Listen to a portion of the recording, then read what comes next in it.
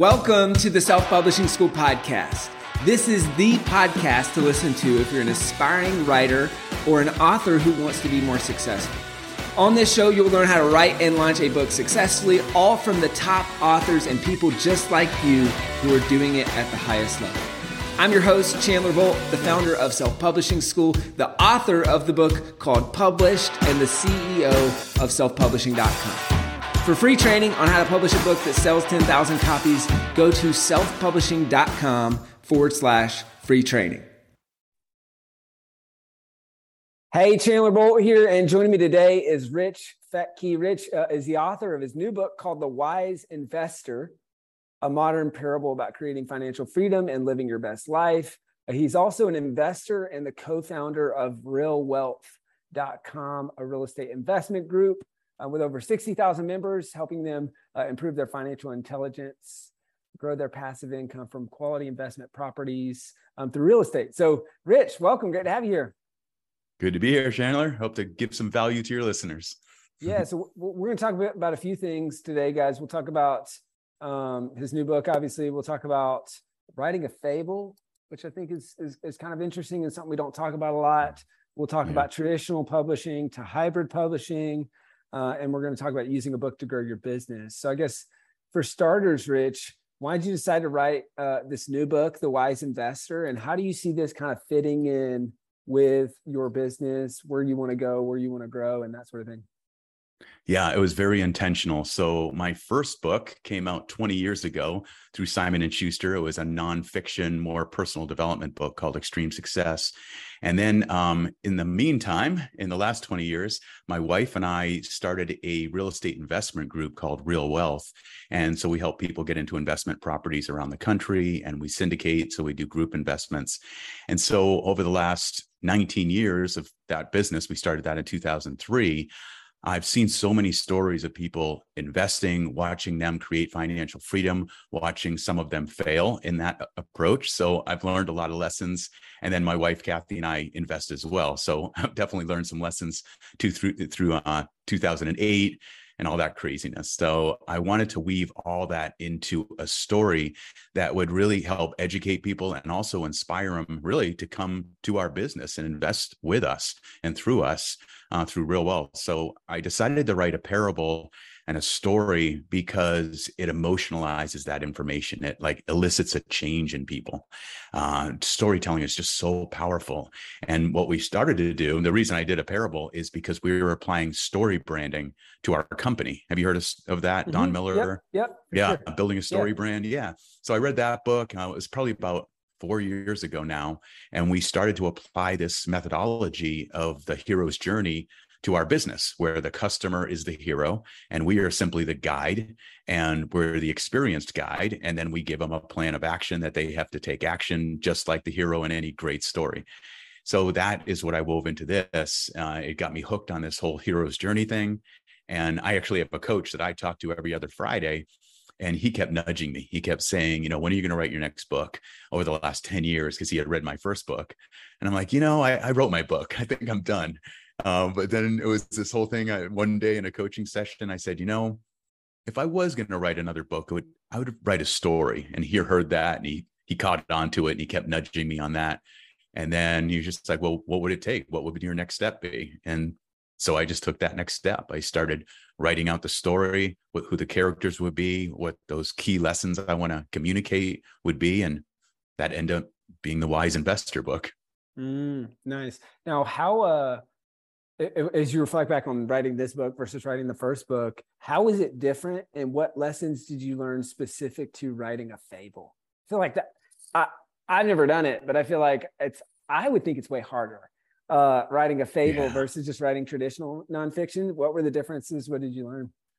Absolutely. Yeah. I knew that was out of my scope of expertise. So what I did with my first book that I did with Simon & Schuster, I hired an editor who I would write the chapter, I'd send it to her. And then I'd go to work on the next chapter, and she'd work on that chapter, send it back to me about a week later. And I'd be like, oh, wow, I'm a crappy writer because look how much she's turned it around, but it was my ideas and my thoughts and all that. So with The Wise Investor, I knew it was going to be a challenge. I've read some incredible parables like The Alchemist and The Richest Man in Babylon and The Go-Giver and The Latte Factor and The Monk Who Sold His Ferrari. So many cool parables that have inspired me. And I knew that some of them are really good stories. Some of them are okay, right? Just conversations. I wanted to write something that would really be compelling. So I learned about StoryGrid, and that is a whole structure for writing stories developed by Sean Coyne. And it's this incredible process of how to write a compelling story based on the fundamentals, based on what we've done for 2,000 years or more of writing stories, and really what works for these blockbuster movies, blockbuster books. It's the ones that use this StoryGrid approach. They call it StoryGrid, but it's the same type of hero's journey that has compelling scenes, call to action, all that. So once I started to learn more about StoryGrid, I was like, okay, this is beyond my scope of expertise. So I hired a StoryGrid editor, a certified StoryGrid editor who is specialized in this. And so I worked with him. I used the Dan Sullivan Who Not How approach. And that book is great. So I was like, who can help me on this? It's like, how can I get the story written? Who can help me? And so I worked hand in hand with Randy, this guy who's a StoryGrid editor. And what I would do is I would get on Zoom calls, I would write content, and in the Zoom calls, he'd interview me. I'd tell him what the story is, what the characters are, what those key lessons are. And then sometimes he'd write back to me and said, okay, I'm working on this story with you. I'm really stuck on this section about explaining, let's say, the difference between real estate investing and stock market investing. What are the advantages of real estate versus stocks and vice versa? And so I'd write him maybe 5 pages on that. I'd send it to him, and he would take that and boil it down and take the essential key lessons from that and weave that into the story, into the conversation with the mentor and the protagonist. So it's a really cool, like, coactive process with him creating the story together. That's awesome. Can you give an overview of what is the StoryGrid process? Is it like a 5-part story structure? Are you defining character, scene, and setting? Like, what does that kind of look like? All of that's built into it. Yeah, it's more like a 50-part thing. So it's actually, they have a whole spreadsheet, and you put the whole story into it. And it's like each chapter in my book is a scene. It's like a scene in a movie. So there's 22 chapters. Each one is a scene with an inciting incident. Something happens. There's the call to action in each scene. So each chapter is a mini story in itself. And it's just like these great things that we binge watch on Netflix or something. You get to the end of the show, and then it's like, oh man, I got to watch the next one. So that was the goal. And so that's the StoryGrid, is that type of process where it's a very methodical, well thought out process that you almost plug and play. And so you make sure, like, what is the inciting incident that's happening here? And you actually write it down. And then it's what does the protagonist want? And then it's what is the protagonist, what's their obstacle that they're up against? So you kind of weave that into every single chapter and every single scene. And that all builds to an overall encompassing flow of the hero's journey of how it, of the story unfolds. So there's kind of micro stories on a per chapter basis that have maybe conflict or an inciting incident and the call to action, like the main lesson learned. And then those get weaved kind of into the overarching narrative. Is it kind of a singular story? Are you following someone's journey through the whole thing, or is it a series of stories? Like, what? Usually it's following someone's story. Just like in any good movie or book, it's like you got the protagonist and the main character who has a want, and he has an obstacle. He has a problem that he's facing. He has a enemy, if you will, which there's some of those in the Wise Investor story. Just a real jerk boss in it, because he works for the man, but he wants to be free. He wants financial freedom. So basically, the book tells a story of this guy who's a hard worker. He's making a good 6-figure income. He's maxing out his 401k, but he's working so many hours that he doesn't have time for his wife, for his kids, or even to live, to be in good shape, to be able to enjoy his life. And then he meets this wise mentor and friend who guides him and shows him a new way to financial security for himself, for his family, a new way to become a better person, become his better self. And so it goes over the evolution of the main character's name is Ryan Brooks. And it starts with him, up against it. He's really challenged, and he's lacking financial freedom. He's just trying to make ends meet and barely keeping up. He's not in good shape. He's not present with his wife and his kids.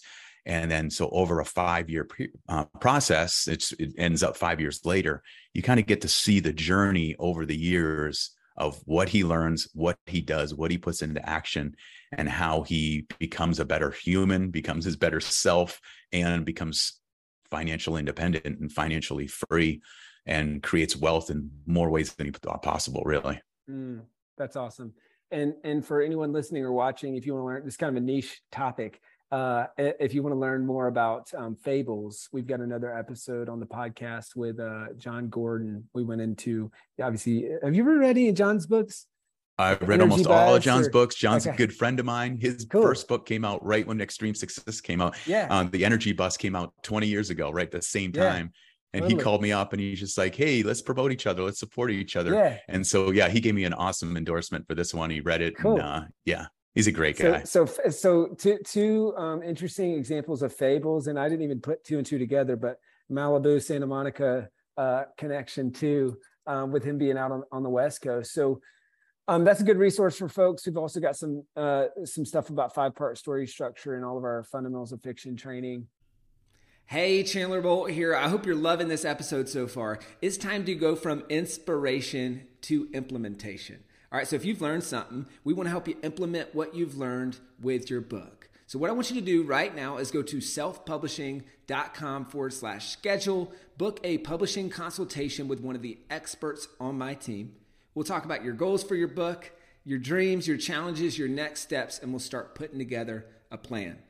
All right, so go to selfpublishing.com/schedule, book a call with the team. Let's see how we can help with your book. It's time to implement. Awesome. Talk to me about, Rich. So there's a lot of books on finance, a lot of books on, real estate investing, stuff like that. How is this book different? Obviously it's different in the form and the way that you wrote it with a fable, which I think is extremely smart. What are other ways that this book is different? And then any advice for people who feel like they're writing a book in a crowded market or in a topic where there's a lot of books on, and how to really make it stand out? Yeah, it is a crowded market in so many areas, right? And I saw that with this book. It's when I was really looking at how does it stand out, what makes it different. Just like when you're doing a book proposal for a major publisher, you have to really look at what books are similar and how is it different.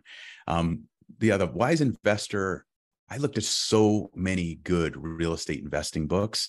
There's so many great books on like the psychology of money and, how we think and mindset.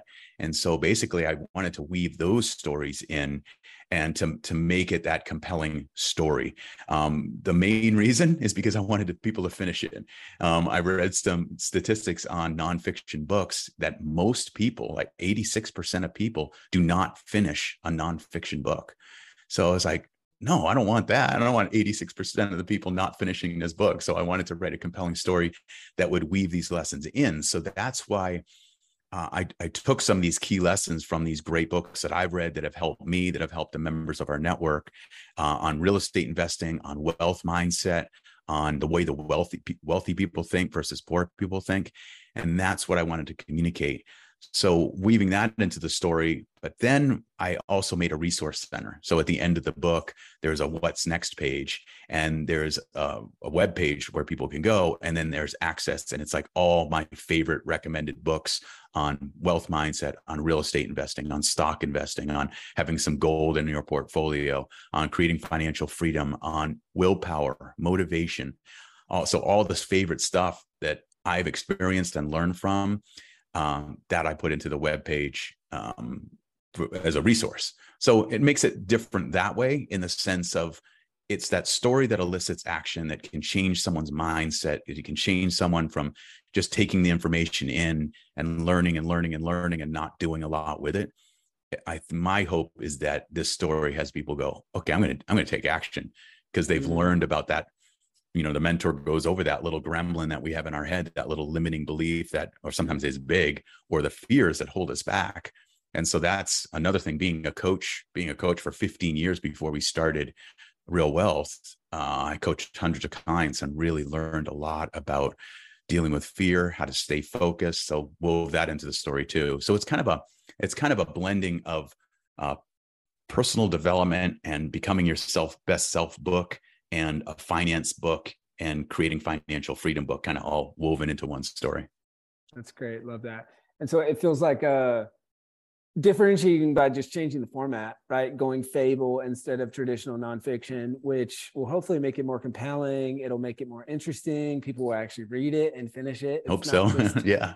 Especially I feel like books on investing can sometimes be a slog because it just gets technical and it gets in the minutia and stuff like that. So it's changing the format. It sounds like also, so then there's the interest and the desire to take action, then coupling that with a resource center, which will help turn more readers into subscribers and paying customers and that sort of thing, while also helping the book be just actually implemented.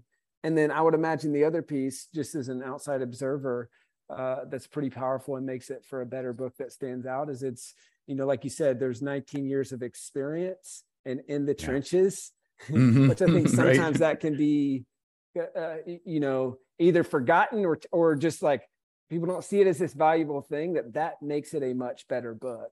And because you've lived it and you've had all of those one-on-one conversations. So you've already written the book. You just didn't know it yet because you had to distill this right over the years. And I'm sure for you that made for a much better book. And it's a way to kind of, in some ways, stop answering the same questions over and over and over again, because you can just kind of point to the book. Yeah. And it also leads people to our business. And that's really big. Our purpose is to help people create real wealth, which we define as having the money, but also the freedom to live life on your own terms. And that's what we've been about since 2003. It's our purpose, and we get super stoked when we see people do it, when they go from where they were to where they are. Here are these, we call them real wealth stories when we interview people on our podcasts, and we're like, where were you when you came into real wealth and when you started investing and everything, and what were your obstacles, what were your challenges, what did you do, and where are you now? And it was so inspiring that being able to weave those stories into the book. And that's why I wanted people to read the book and be like, okay, I got to do this. I want to invest. I see a path to financial freedom. Come to Real Wealth and we'll help you get into those investment properties. Yeah, that's cool. And cool to hear you kind of almost that story brand framework at work, even in the podcast, of like using the stories to tell. It's such a fascinating concept. I'm in the middle of this book. I don't know if you've ever heard of it. It's called Stories That Stick. I've heard of it. I haven't read that yet. So it's like, this is a very top of mind concept for me right now, because awesome. I'm trying to do a better job of incorporating stories into my talks and into my writing and stuff like that. And just, I don't know if you resonate with this. Like, I love to teach, and sometimes that means just getting up there and like teach. And it feels like it's more helpful, but actually in doing that, it's not as helpful because it's less engaging. And kind of, it sounds like kind of what you were trying to do with this book is combat that, of saying, all right, I'm going to teach, but I'm going to teach through story in a way that's compelling, that's engaging, and that's memorable. Yeah, and that's a really good point. So I want to teach, and as a coach, what I learned in my certification to become a master certified coach was to educate, which comes from the word educo in Latin, which is to educe, to draw out. So as a coach, you're not a consultant, you're not a mentor, you're a coach. You help people get to where they want to go by drawing out the information from them, seeing the client as creative and resourceful. So I wove a lot of that into it. Even if I give a keynote speech, I'm coaching from the platform. I'm asking questions of the audience to draw out what's their inner guidance, what's their inner answers. What do they know? They know what's best for them. They're the expert in their own lives. So drawing out from them. So I weave a lot of that in, where the mentor is working with the protagonist and he's asking him these powerful questions. He even says, like, okay, I want you, don't answer this now. I want you to think about this. Think about it for a week. And next time we get together for our mentoring session, I want to know your answers. And then, so hopefully the reader sees themselves in the protagonist or in the protagonist's wife, and they go through the same type of process. Oh, that's cool. You You differentiated. I'm curious to hear your thoughts on what the difference is. You said teaching and educating, and kind of explain those as two different things. How do you see the difference between teaching and educating, whether it's through coaching or through a book? Yeah, I think they're both very valuable. I think teaching is more putting information in. It's like a school teacher. They say, here's the lessons. I'm going to teach this to you. I'm going to put it into you. Educating is drawing out the wisdom that we've had. And wisdom comes, that's why I called it the wise investor, because it's not just being about being smart or a high IQ. Wisdom we gain from experience and through lessons learned. And it often comes with age and over time. Like you just said, my 19 years of doing this and working with clients, I've gained wisdom from that. I'm not the smartest guy in the world, but I've gained a lot of wisdom from my 58 years here on earth. So I think that's the biggest difference and you want to bring them both. You want to teach and educate. So it's like teaching someone something and then saying, what about you? How are you applying this? What's the biggest thing what's the biggest change you could make in your life? What's the one habit you could put in place that would make your life better? And then people have the answers. Instead of saying, here's the habit that you have to put in place, it's asking the person, drawing out. So I think it's a combination of two, bringing the teaching and the education together for the most powerful story, for the most powerful book, most powerful talk. That's great. It's key. That's awesome. I love that distinction. Switching gears a little bit, talk to me about, obviously you traditionally published your first book about 20 years ago with Simon & Schuster, and then the most recent one, I think you said hybrid, published through Rich Dad Authors. Yes. What was the thought process behind that, and how did you decide on the most recent book between traditional self-publishing and hybrid? Yeah, good question. 20 years ago, I had a thriving coaching practice. That was my main focus. I was starting to give more keynote speeches and all that. And I had so many people after I spoke saying, do you have a book? Do you have a book? They want to take you home in a sense. And so that's where I was like, okay, I got to get a book. And then I actually met Richard Carlson, who wrote Don't Sweat the Small Stuff. And he lived really close to us up in the San Francisco Bay Area when we lived up there. And my wife, Kathy, met him. She was and working in a news station. He was interviewed, and she saw him in the parking lot. She said, "Oh, my husband's starting a book, working on it." And he said, he was an amazing guy. He passed away sadly, but he just said, "Yeah, I'd be happy to jump on a call with him and help him out." So he actually spent an hour on the phone with me, just answering all these questions. And his book has sold 35 million copies. So it's just amazing that he's such a giver.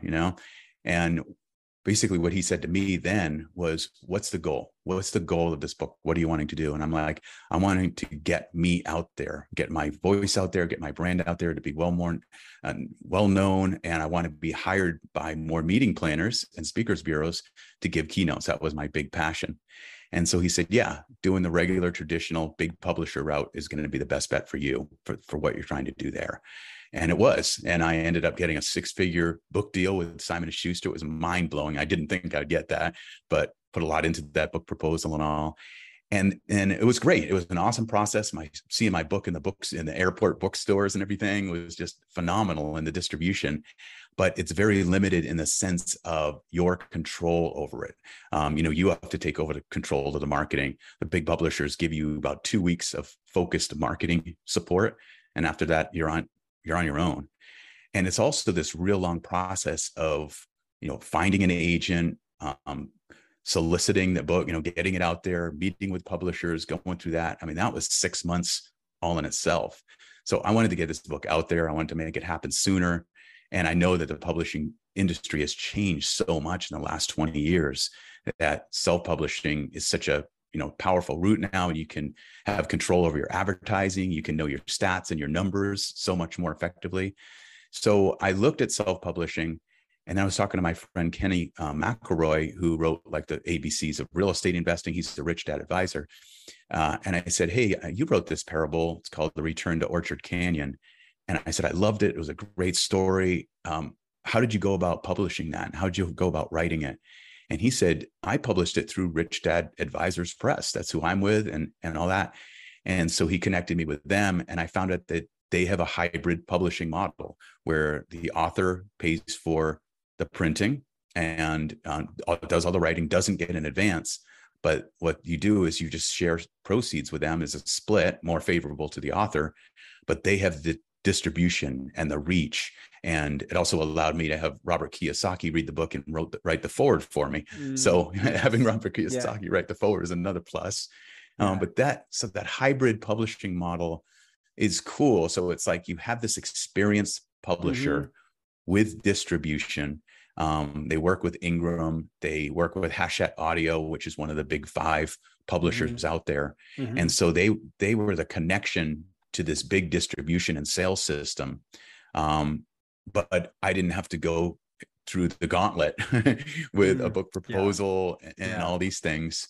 So it was kind of like, for me, it was the perfect fit. The hybrid model was great for this book. That's interesting. And so it sounds like it's a faster process. So you didn't have to go through, the dog and pony show, shopping publishers and doing the full, book proposal and all that. So you save some time on that. I think you said it's no advance, and then you cover the printing cost, but then they're unlocking distribution. So you've got some components which more mirror self-publishing. You've got some components which more mirror traditional publishing. So they're unlocking distribution and high-end distribution to people that are your ideal customers for your business. So I feel like that piece makes a lot of sense. And then you said it's a similar, it's a royalty split, but more advantageous basically than going traditional publishing route. So it's not as good probably as self-published, but it's definitely better than traditional publishing. So hence the word hybrid, I guess. Is it kind of living in that middle? Is that kind of how you looked at making that decision? And then obviously, you nailed it. You know it. That's exactly it. Yeah, and they have a sales team, that gets the book out there. That contacts libraries and bookstores, and they even said, we can get your book in the airport bookstores as well. So things that you usually can't do as a self-published author, you can if you have a bestseller that just takes off as a self-published book. But usually, like, getting started with a self-published book, and we've done that. My wife's book is self-published through KDP, through Amazon, and that's been great. She's had a lot of good sales and everything, but it just doesn't have the same. You have to really promote it yourself. So if you're an author and you're not a big extrovert and you don't have a big platform or a big database, sometimes a hybrid model is a little bit more effective. Yeah, that's awesome. Thanks for breaking that down. Guys, if you want to, I've had Robert Kiyosaki on the show. So if you want to hear from him on how he's published, and that was a really fun interview. He's sold over, I think you said, over 30 or 40 million copies of Rich Dad and it's unbelievable. Rich Dad Poor Dad. And then I've got the board game right over there. Cash flow game. We talk about like turning that into kind of a whole brand and a business and all that stuff. So that's cool to hear kind of your experience and breaking down the hybrid model. And then they've sent us a bunch of business from people who want to self-publish. So it's just cool to see that, like, hey, there's a lot of great options outside of traditional publishing that can be a lot more favorable for authors, which is just cool to see and cool to hear your experience. So Rich, what would be, kind of knowing what you know now, what would be your advice to the other Riches of the world who are thinking about writing either their first book, or maybe they're thinking about writing a fable, and especially maybe if you drop into that story of where you're at, of like, or where you were, which is like thinking about it, you got all this experience, like knowing what you know now on the other side of that, what would be your advice to those folks? A couple things. I would say get started, obviously. Magic happens when you get started. You're thinking about it and saying, I'm going to write a book someday, or I want to write a book, or I got this great book idea. Doesn't get you too far. So get started, whatever that looks like, whether it's recording your ideas, just using your phone and recording those, dictating it, or recording it on audio. Second thing I would say, after you get started, whatever that means. Sorry, I'm going to pause this.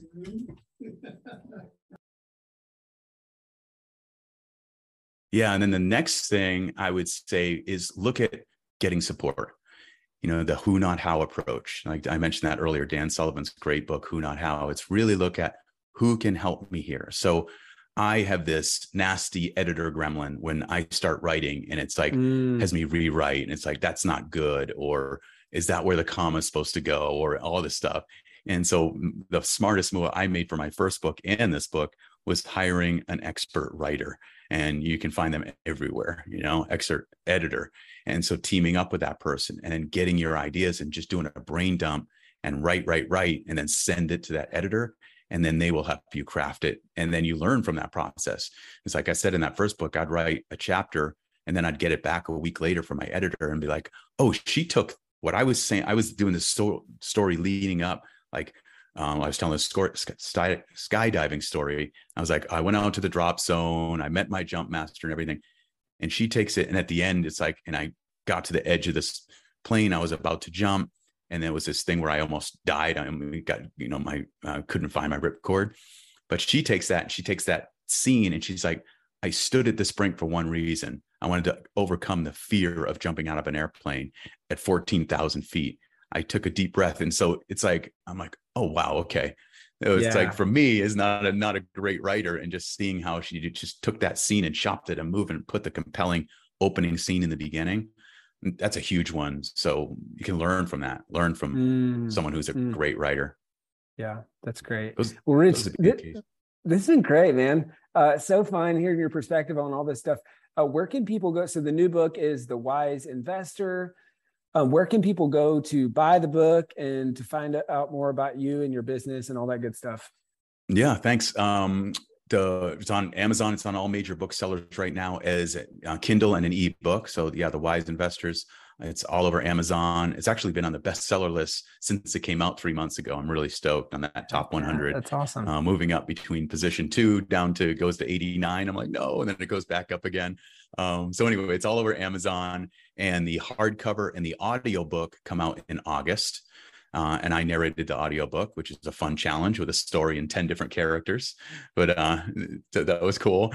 So that's how. And then to reach me or to learn more about our company or even more about the book, it's really simple. It's just realwealth.com. Awesome. Well, hey guys, by the time you're watching or listening to this, the audiobook has probably come out.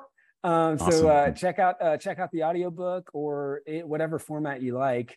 The Wise Investor, anywhere books are sold, or you can check out the business at realwealth.com. Rich, you're the man. Appreciate you.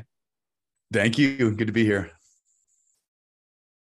Thank you so much for watching or listening to this episode of the Self-Publishing School podcast. I know there's so many places that you can be spending your time. There's other podcasts that you could be listening to, YouTube channels that you could be watching.